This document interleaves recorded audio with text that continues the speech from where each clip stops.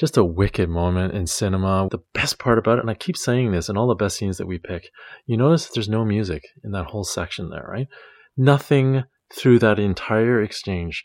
And then just at the end where he says, he bows, always look eye, Daniel said, always look eye. But just as he ends, it's like, there's just that blinking of realization, and then that's when the music starts coming in, right? Just beautifully done.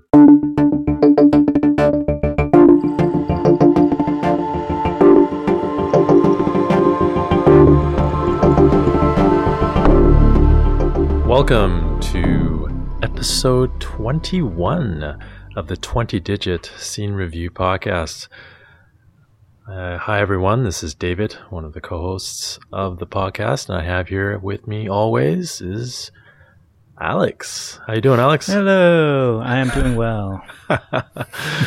Well, I can't believe it's 21. I think we'll be saying that every time we do this, but it is a pleasure to do this every week. And because we're odd, and I think that's you that starts. So what we do every week is each of us pick a scene, we review it. The odd ones start with Alex, the evens with me. So today being 21, Alex, you can go ahead. All right. My pick for this week is The Karate Kid. This is the 1984 original, not the 2010 remake of the same title. Available on Netflix. The scene I'm looking at is the teaching scene, the key teaching moment between Mr. Miyagi and Daniel. So that's at the 1:13 and 24 second mark. Also available on YouTube, and we'll have a link to that. And so this is starring Ralph Macchio as Daniel and Pat Morita as Mr. Miyagi. In this scene, of course, Mr. Miyagi reveals to Daniel what in the world he's been learning by doing all these chores. And most people, I think, at least of a certain age, know the movie and this scene and this lesson, I suppose, very well. So, but for the few, I suppose, that don't, let me give some context on what's happening in the movie leading up to this crucial scene. And so the words of Mr. Miyagi exchanged with Daniel are, "I promise to teach you karate, and you promise to do as I say. No questions." And so Daniel's like, yeah, I want to learn karate. Yeah, no problem. I'll go do that. I mean, he doesn't say that in those words, but that's his sentiment being a young teenager. And because he had just been kind of bullied and beaten up by some people at his school. And so he's obviously learning karate would probably serve him well. So that's forefront in his mind. So it's like, yeah, okay, do as you say. Gotcha. So Daniel and Miyagi begin training, or so Daniel expects.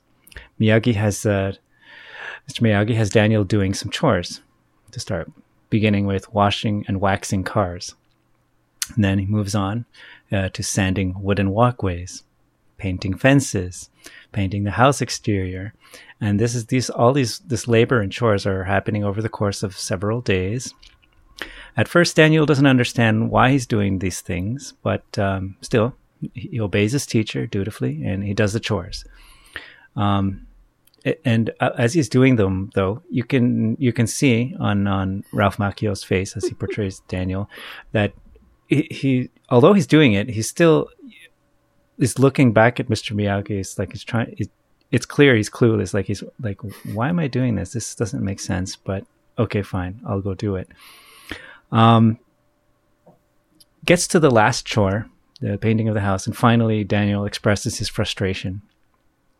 He still does this last one though, painting the house. And finally, over the course of all these days, all these chores, hasn't learned a lick of karate at all, which is what he was, thought he was getting into.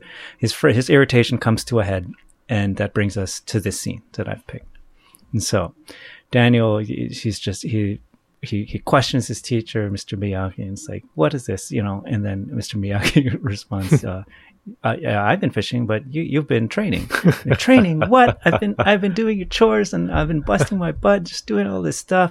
Just forget it, man. This is, and then he just all swears and this and that. And he's about to quit because he just doesn't think Mr. Miyagi's going to teach him any karate. He's just going to get him to do this child labor forever. Mr. Miyagi stops him from leaving with a firm voice. Daniel-san, come back. And then through the course of the scene, he has Daniel repeat the movements that he's been doing all these days and doing these chores. And he shows him how these moves were actually a basis for defensive techniques in combat. So one by one, he has Daniel show him, show me, wax on, wax off. And then Daniel does the motions and stuff. Sand the floor, paint the fence, paint the house, and all of them. And all of them are used, he shows, to block and parry incoming attacks. And so the wisdom of the masters is finally revealed and humbled. Daniel finally gets it. And from this point on in the film, more explicit karate training proceeds. So this was just an extremely memorable and popular scene in the late 80s and 90s. And I picked this because of what it shows about teaching and learning, teacher and student, expert and beginner, right? And it isn't just about karate. It's really about most subjects that are studied in life, in school or just things that you train and study for. That there's value in what seems to the beginner to be boring or repetitive and useless. But more importantly, also, we see here that the teacher or the expert has vast experience that the beginner just simply doesn't have, right? And this experience and the collective learning of the teachers and the experts of the art or craft or subject in the field, even in the years or even decades and centuries past, it all combines together, and there's just this tremendous value and a treasure that the beginner should avail of and just humbly and gratefully accept it. And there's that quote, of course, from attributed to Einstein, that if I'm so great, it's because I've stood on the shoulders of giants, meaning the scientists that came before him have done a lot of the foundational work and figured things out so that he can just take that and go on with it. So same thing with the teacher and student, that the teacher has learned a lot of things already in life and figured a lot of stuff out. And it's more of just, trust me, I've already been there. I've suffered the blows and made the mistakes, so you don't have to. So just listen to me. And perhaps this is hardest for the student, is to have faith in the teacher and have patience to do the exercises, even if on the surface, as Daniel showed, it's not clear and it's not obvious and they don't get it. And so wrapping it up here, from time to time, I teach or mentor others, whether it's in music or computer stuff or even in parenting, right? So I appreciate this scene from that perspective. So what did you think? Well, you couldn't have picked a more famous scene. I mean, I guess part of growing up, our generation, this scene is probably in people's top 5, top 10. I would argue that it's probably there. It is the most infamous scene from the movie. It's the one I remember the most of. So if I were to pick one, this is definitely it. There's a lot to it here. I mean, it's incredibly well acted. Of course, you have Paul Macchio and Mr. Miyagi, phenomenal. But, Daniel Russo, if you look at his eyes and just the sheer realization as he's doing things, it's just so well done. It's so perfect in so many ways. I mean, outside of the philosophical asides that you clearly, it was great that you tied it into life, which is fantastic. I couldn't agree more. But there's just so many things that worked in the scene. So many things. The interplay between them, the acting and the script. Just so many things. It's like paint. Show me, sand the floor, right? And it's like he goes, okay, I'm gonna go down there and sand the floor. And he's like, it's just so much, just so many things you can pick out of. Firm. He was firm when he needed to be, gentle when he needed to be. I even like the little thing when he does at the beginning. He's like, I can't move my shoulder, and he's like, he puts that thing and says, how'd you do that? How'd you do that? And then just so many exchanges that are so memorable, and it just works. And I think I remember the first time when I watched it, I felt like Danielson too, man. I didn't know what he was doing. He was making him do all these chores. And when he started doing that, I was right there with Daniel. It's like, show me, paint the fence, up, down, side. And he's like, and then at the end where he's like, wah, wah, wah, and he's like, blocking. Show me, sand the floor, and he's like, almost just surprising himself that he was doing these moves. The point is that it's being drilled. He's been doing all these chores, and it's not only is it strengthening his arms and everything else.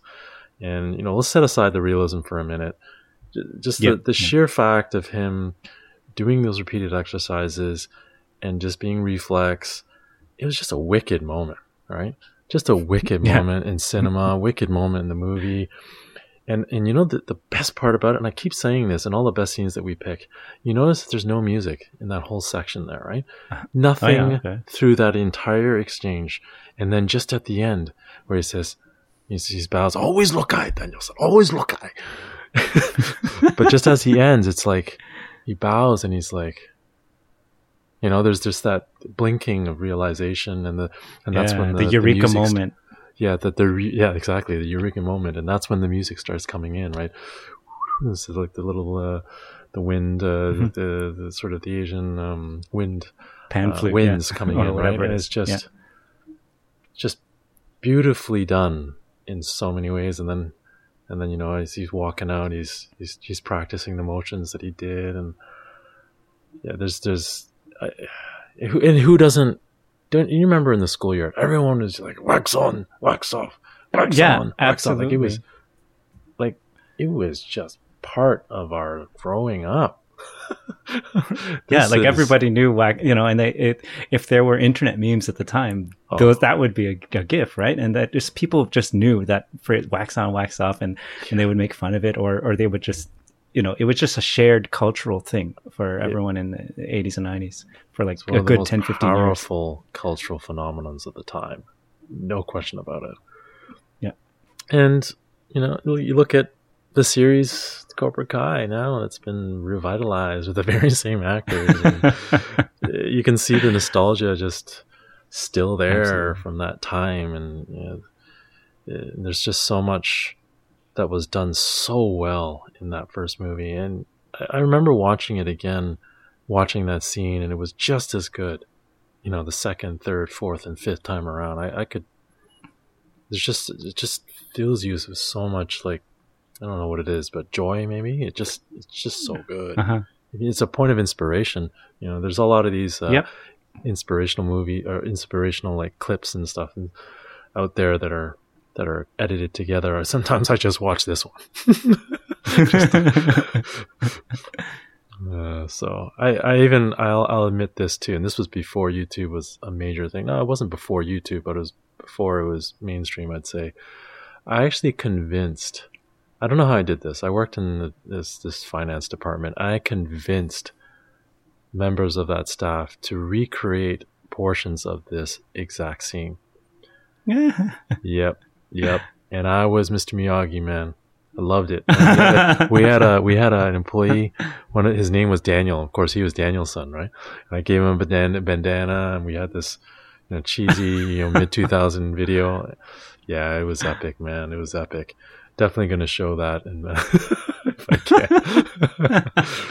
Yeah, that's great. Yeah, that must have been a real hit amongst colleagues. Up, down, up, down. Oh yeah, loved every minute of it. Oh god. So great pick. Okay. All right, let's move on. So what have you got for us on your pick this week? If I couldn't even be more excited to talk about, it's hard, but to be more excited about to talk about my portion of this episode, I have brought today an episode from, I think, one of the best science fiction series of all time. By far and large, the best now, currently. The Expanse. The scene that I have picked is from season 2, episode 2, and is the assault on the spin station. So just to give a little bit of context as to what's going on here, there are some hostiles on this station, and it's spinning because, well, that's how you generate gravity artificially. And there is a boarding team that consists of 2 ships, one carrying the people that are trying to board the space station, and the other, which is more of like, let's call it a fighter space shuttle, let's call it. And that's supposed to provide cover for the boarding team by taking out any of the defenses from the spin station. Now, the one thing that the Expanse does extremely well is its attention to science, and in particular, gravity. There is no other sci-fi series or movie that pays attention to it like The Expanse.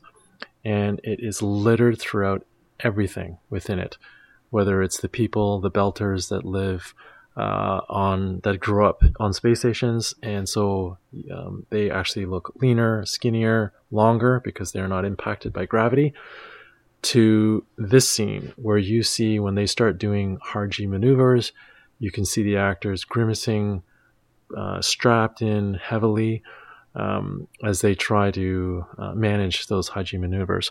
The other amazing thing about The Expanse in this scene in particular, the battle scene here, is the attention to detail of how those battles take place and how they've taken into account the science and the gravity. So we grew up watching Star Trek and Star Wars, great in their own rights, but in particular Star Wars, for example, doesn't take into account the space physics at all. Like the ships are still designed and look as if they're supposed to be, maneuvering in atmospheric gravity, whereas these you can see right away that they're paying attention to every detail when it comes to space battles.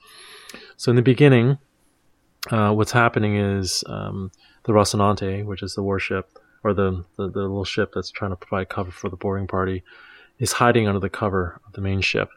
It spins off the ship in the beginning parts of this episode to mimic that of like space junk. So it's not powered on or anything like that. And it's trying to get as close as possible to the space station without being detected. And at that point, it powers on, discovers the stealth ship, and the battle ensues. So there's a couple of details from this that I'll point out before I turn it over to Alex here. One, that Rocinante ship is a Mars ship. What's cool is that you'll notice the normal lighting is in red, which is the red planet, so it's the norm. And then when they go into battle mode, it's blue, which is kind of maybe inverted when you think of it just from normal terms. But the reason it's done that way is because it's a Martian ship. And usually if they go to war, it's against Earth, and then Earth is represented by blue. So there's several details like this throughout the scene and throughout the series.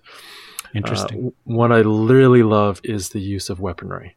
So the use of torpedoes that's fired by the stealth ship. You'll see that the Rocinante is maneuvering itself to intercept it using PDCs. So point defense cannons that are actually used in naval ships. So one thing that you will notice here is there's no usage of shields. There's no shields. There's armored hulls. They're all armored. And so they're using PDCs firing off these turrets in order, like a curtain of steel, to kind of take out these torpedoes, and they do so to prevent it from hitting and scoring against the Molinari, which is the other ship. And then as they get closer, you'll notice that there's a usage of a railgun, was kind of like a pulse, and it needs some charge, and it's pretty powerful. And then using these points defense cannons when they're extremely close, where the Rocinante has an advantage. It has way more PDCs and versus the other ship, and that's how they eventually take it out. So I'm going to stop here. I could go on probably all night about the physics involved, the attention to detail on every avenue here, but I'm going to just take a breath and get Alex's opinion and all right. thoughts here. Yeah, so as you had mentioned, or as you told me leading up to this episode in our kind of pre-flight talk here, that the clip, I mean, we'll try our best to have the best YouTube clips that we can provide to our audience, so you guys can get a good view of the scene in question. It is, of course, on Amazon Prime, so if you have that, you can watch it in full there.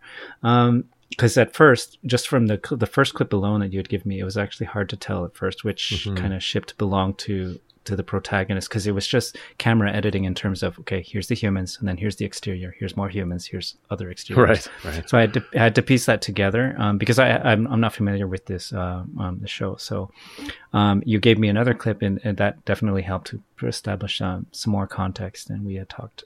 So, and I also had a better idea of what was going on after another second and third rewatch of the whole thing. So absolutely, I definitely appreciated and enjoyed and liked the physics in this show, the thrust and the rotation and the momentum.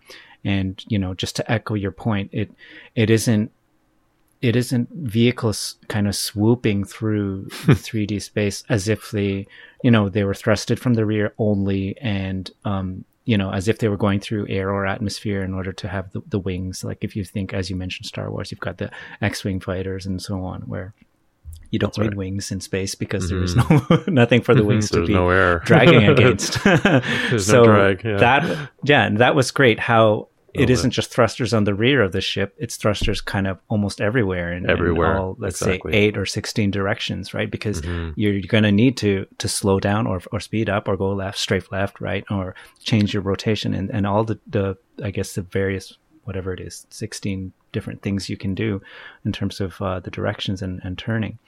And then I did notice again also the G-forces on the crew and how they explained that, okay, we're about to go do something that in terms of the battle we would like to do, but in terms of the humans on the inside of this shell, it's going to be tough on them.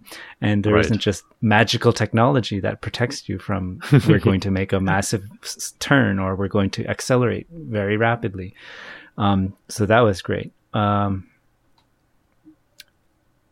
noticed a little point in there, in the first clip anyway, that the people in the breaching pods, I was wondering why they were rattling and swaying. If, from the point that they were ejected from the main ship, there shouldn't have been any other forces acting on it. But I guess they had explained in the second clip that there's still a little bit of thrusting happening in terms of maybe course correction, things like that, as they're trying to get exactly towards the thing. But so there's a shockingly good amount of detail. At least they tried. I think even the PDCs, I think there's thrusters, like mini thrusters, as counterforces to the cannon fire, so that it doesn't. Because in theory, if they didn't have that, the cannon fire would. Or the PDC fire would push the ship, in an uncontrollable way.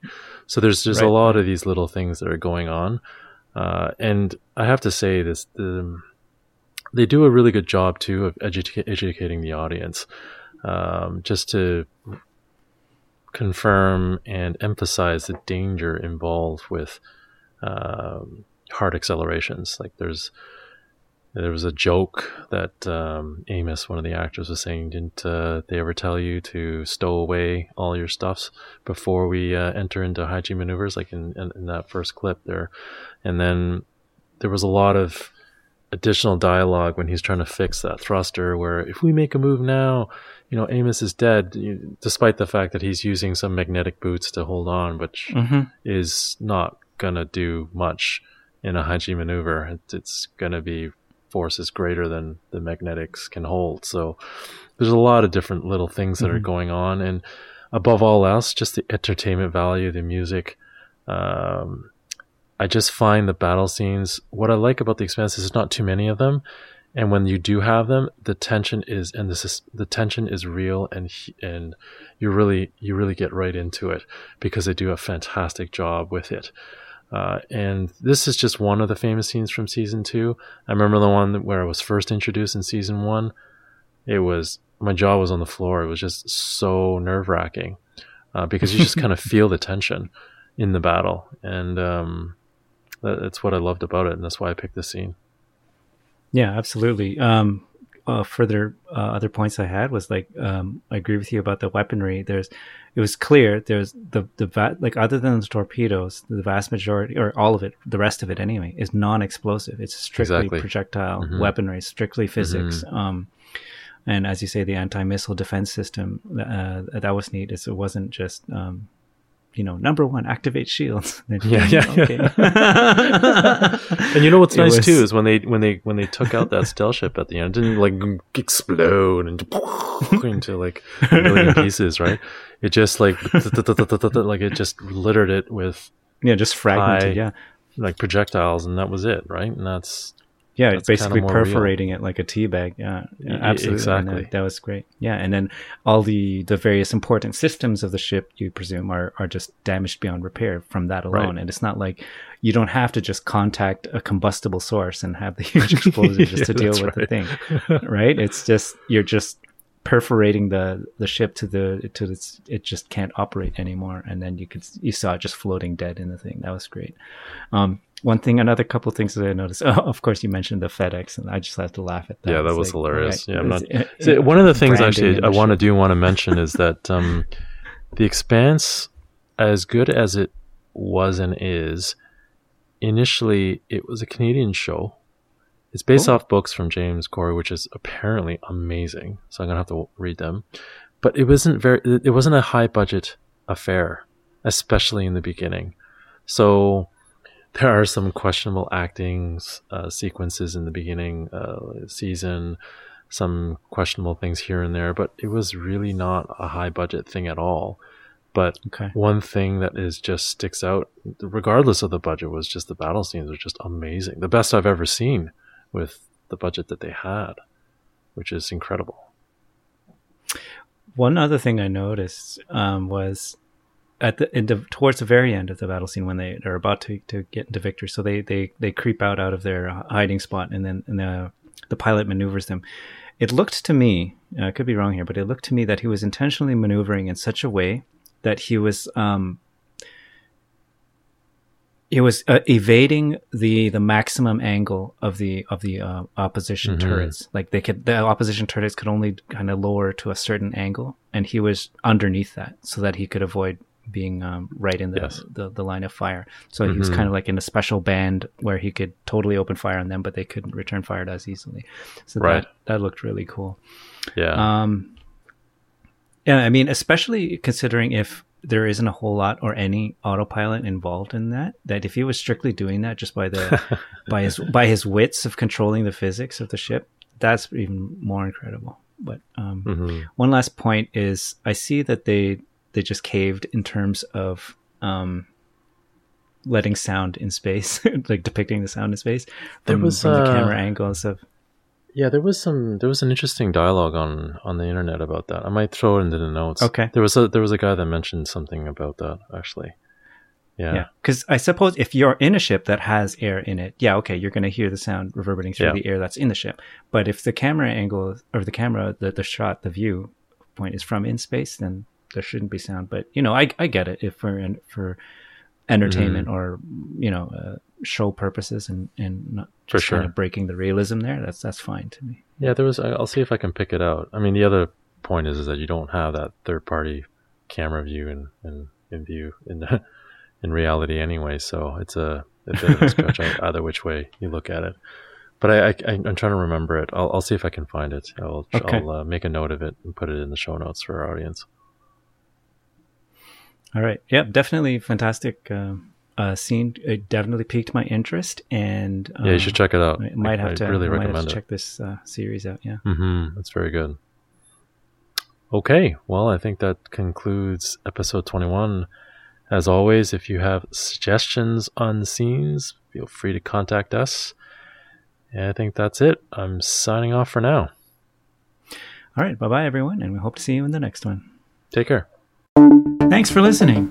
You can email us at scenereview@20digit.com and find us on YouTube by searching for 20 Digit Productions. And we're 20 Digit on Twitter and Instagram. Note that our website and all our online IDs are spelled with numbers, 20DIGIT. Thanks for listening to the 20 Digit Scene Review Podcast.